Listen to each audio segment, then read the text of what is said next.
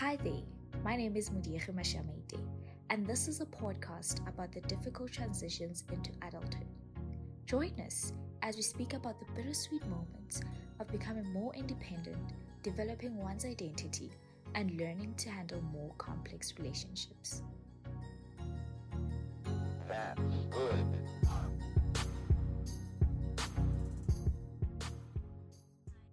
Hi, Miss Sandy. Hi.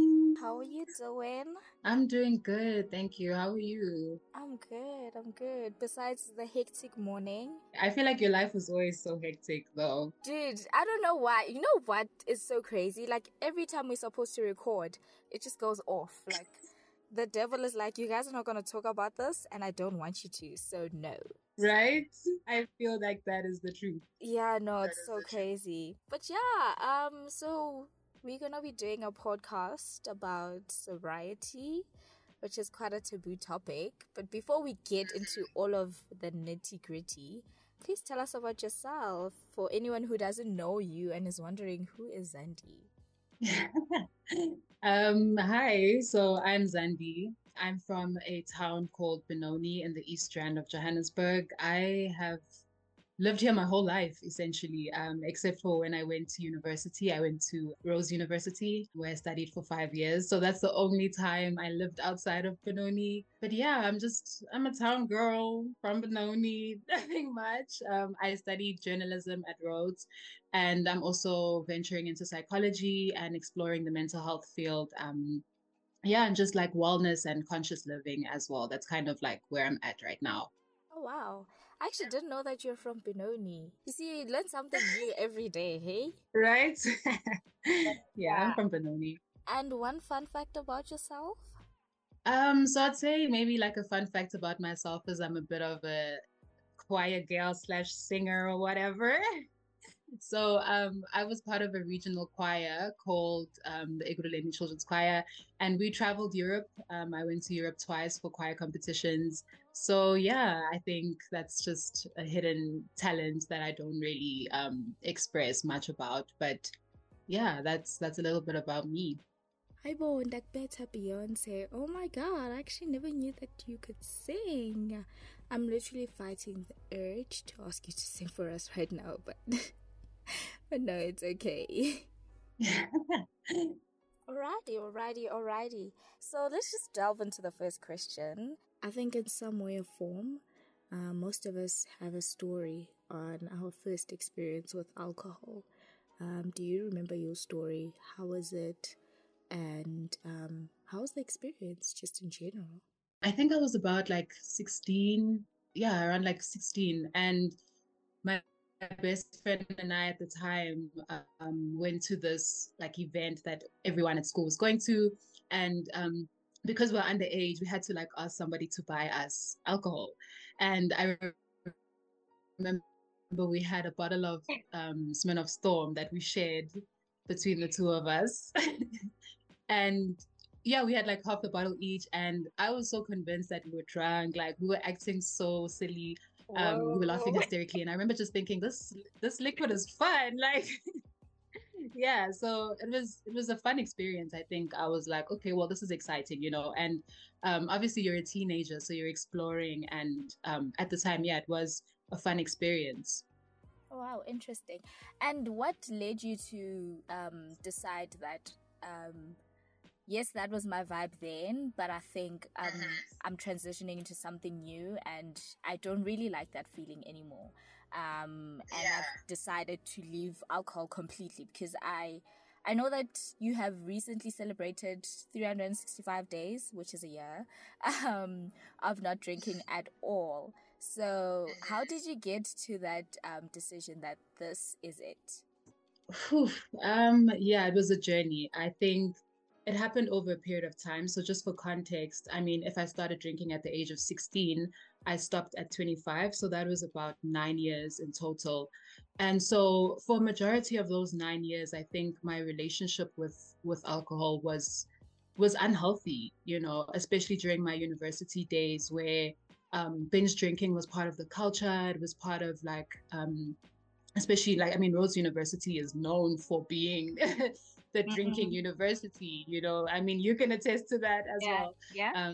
So I really just had an unhealthy relationship with it. And so I think it was 2020 was when I first started exploring being sober curious. And that's basically just like questioning your relationship to alcohol, questioning your alcohol consumption. That was the first time that I really went a long period of time without drinking because there were those restrictions and things during the lockdown. And so I was like, oh, okay, I can actually like do this. Like I'm actually capable of not drinking. And then fast forward to like a year later, I was like, okay, I want to try and explore not drinking. And so I would go like a few weeks, a few months without drinking. And I started reducing my alcohol consumption. And so, yeah, then eventually it got to a point where I was like, I don't actually enjoy this anymore, because I realized that I was using alcohol as a form of escapism. I was using it as a way to like suppress my emotions, and it was like a numbing agent to me because I used to go through a lot of things. I struggled with mental health for a long time. And so instead of actually dealing with the issue and with the problem, I would just drink my problems away essentially. So whether I was stressed, whether I was, nervous, whether whatever emotion came up, I would use alcohol to kind of deal with that. And then it got to a point where I just couldn't. I just realized that I was harming myself. It didn't feel good in my body. I woke up the next day feeling horrible. I had depressive thoughts. I had anxiety. So yeah, I think it was just time.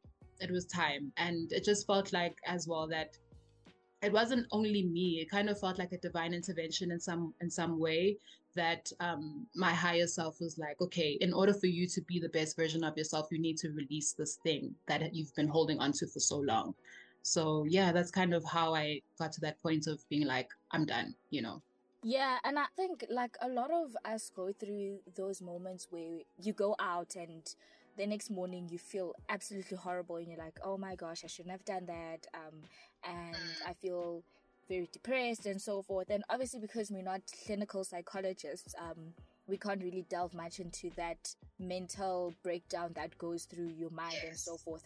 But I think just from yourself, what tips and what steps did you take for you to eventually get into a comfortable space of not going to a party and wanting a drink, or being around friends that drink and being pressurized into wanting to have a drink as well? So maybe you can just let us know what steps helped in the journey.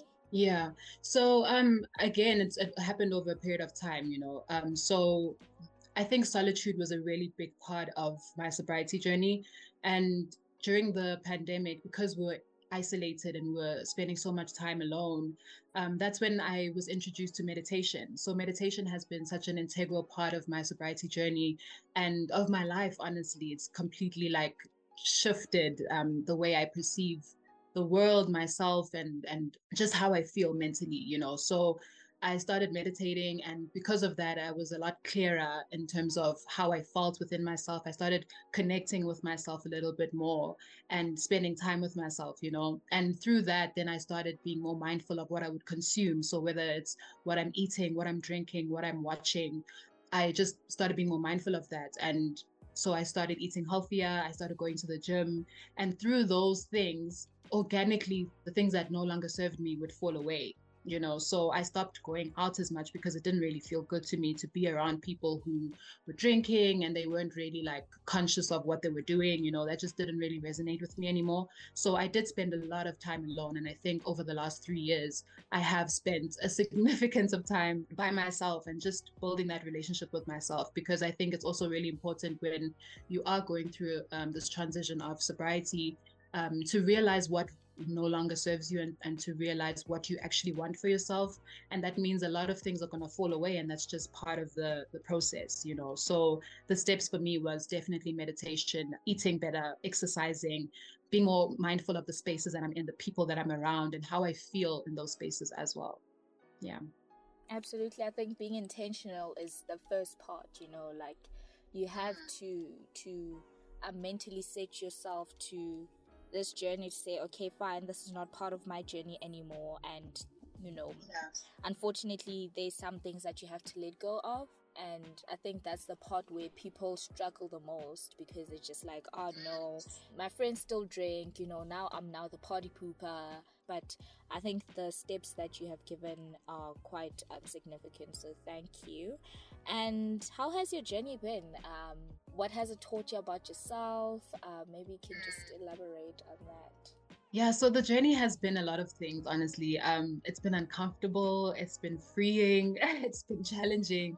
There's been so many different things that I felt along the way. I think in the beginning it was definitely very challenging because I was essentially mourning a part of myself, because I used to be, Didi, you would know, I was the one who was like, let's take shots. Yes. Yeah. I was the one who's like, let's take shots, let's take it up a notch. Like I didn't really have a wall. Like I couldn't just end the night and let it be that. I never wanted the night to end. So it was really uncomfortable to have to mourn that part of myself and to let go of that version of myself and to realize that that was not who I was anymore. And it was okay that I was shifting, that I was outgrowing that version of myself. And it's been freeing in a sense that, the things that no longer serve me naturally fall away. And it's also okay, if you don't align with certain things anymore, if you don't align with certain people, it's okay to be like, the season that we shared together was great, but we're moving in different directions, and that's just it. So, and it's been challenging, obviously, with cravings and things like that. When I'm in the beginning, when I was out with people who would drink, if we'd go on a brunch date or if we were in social spaces, there's always alcohol involved. So to have to be the sober one and to be very firm in that boundary of, no, I'm not drinking. And yeah, it was challenging. And it's so weird because it seems that alcohol is like the only drug where people question you as to why you don't use it. Like people question why you don't drink, right? Yeah.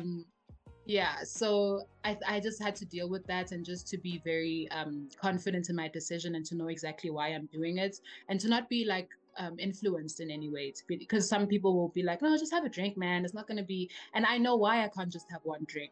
I know why I'm on this journey of sobriety. So it's also taught me that I'm a very sensitive and emotional person. And I think that's something that I knew about myself, but because I would use alcohol to kind of suppress those emotions, I didn't really get to experience the entirety of my emotions. And so it's made me realize that I actually do feel a lot and I feel all the time, which can be very overwhelming. But I think I'm really just holding space for that now and really allowing myself to go through different stages of grief, of sadness, of distress. Even if it's like I've had a long week that was emotionally taxing. Usually I would just go to the bottle store and drink on a Friday night to kind of drown my sorrows or whatever. But now I'm like, okay, let's sit with it. It's Friday evening. Let's sit with it. What's coming up for you? How do you feel? How was the week? And really just checking in with myself.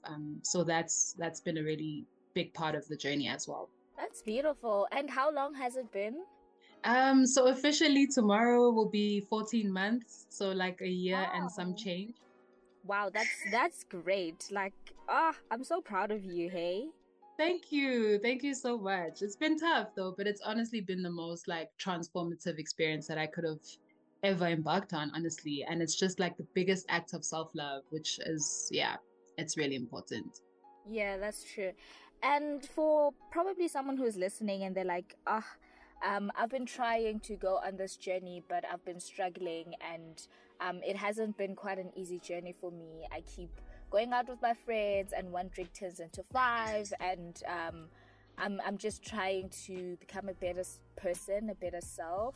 What would you advise them with what you know and what you have been through?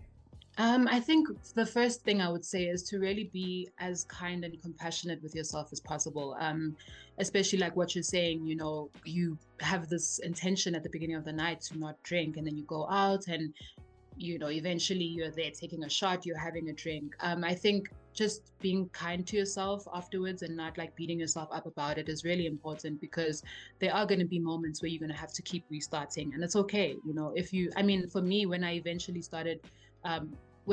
stopped, it wasn't the first time I had tried to stop, so just being as kind and compassionate with yourself as possible, and also knowing your why. I think it's really important to know why you're not drinking, because that's essentially what you're going to keep coming back to, and that's going to be the thing that keeps you grounded. Because if you're not drinking because your friends think you drink too much, or you're not drinking because your partner doesn't like that you drink, then it's not really sustainable, and it's not really a good enough reason as to why you're not drinking. It has to be for you, and you need to understand why you're not doing it anymore. And also spend some time with yourself. I think that's a really important part of it, is that especially if you're someone who's used to going out and every weekend you're with people, I think maybe just dedicating time for yourself, even if it's one day, like a self-care Sunday or whatever the case may be. Just really have intentional time with yourself, with no devices, no distractions. Sit with yourself, journal, ask yourself the most important questions, the hard questions and comfortable questions, and really get to know who you are and who you're becoming, because sobriety really does transform you. You let go of so many versions of yourself in order to welcome new versions and discover yourself, and it's such an exciting experience in that way. So really just allowing yourself that space to get to know who you are, and filling in that time with new hobbies, like try new things, explore. There's so much to do that we don't realize because we just spend most of our time drinking. But when you remove that part of your life, you realize that there's so many things that you would like to try, and so many activities that you've never done before because you never had the time for it, or you never made the time for it. So just finding new ways to fill that time as well is also really important. Absolutely. I love that. I really love that. And 2 words that you would give for an alcohol-free life, what it's like, something that expresses an alcohol-free life. One word that I've been using a lot is transformative. I think that's definitely, it has been transformative in a sense that you become a new version of yourself, man. And I think it's so important to constantly evolve as a person and to constantly grow when you're presented with new information, to use that and to let yourself become whoever you want to be in that moment. And being sober allows you to do that because you have more space. You're more aware of yourself, you're more aware of your environment. It's almost like you're perceiving the world in HD when you're not hungover and recovering like from a weekend of binge drinking. You just have more space.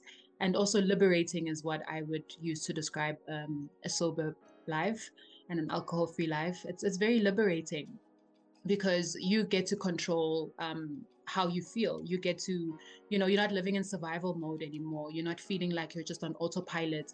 You get to decide how you want to feel because you're letting go of the things that don't serve you. You're letting go of the things that are causing you more harm. So yeah, it's been liberating, I'd say. Lovely. Liberating and transformative. Love it.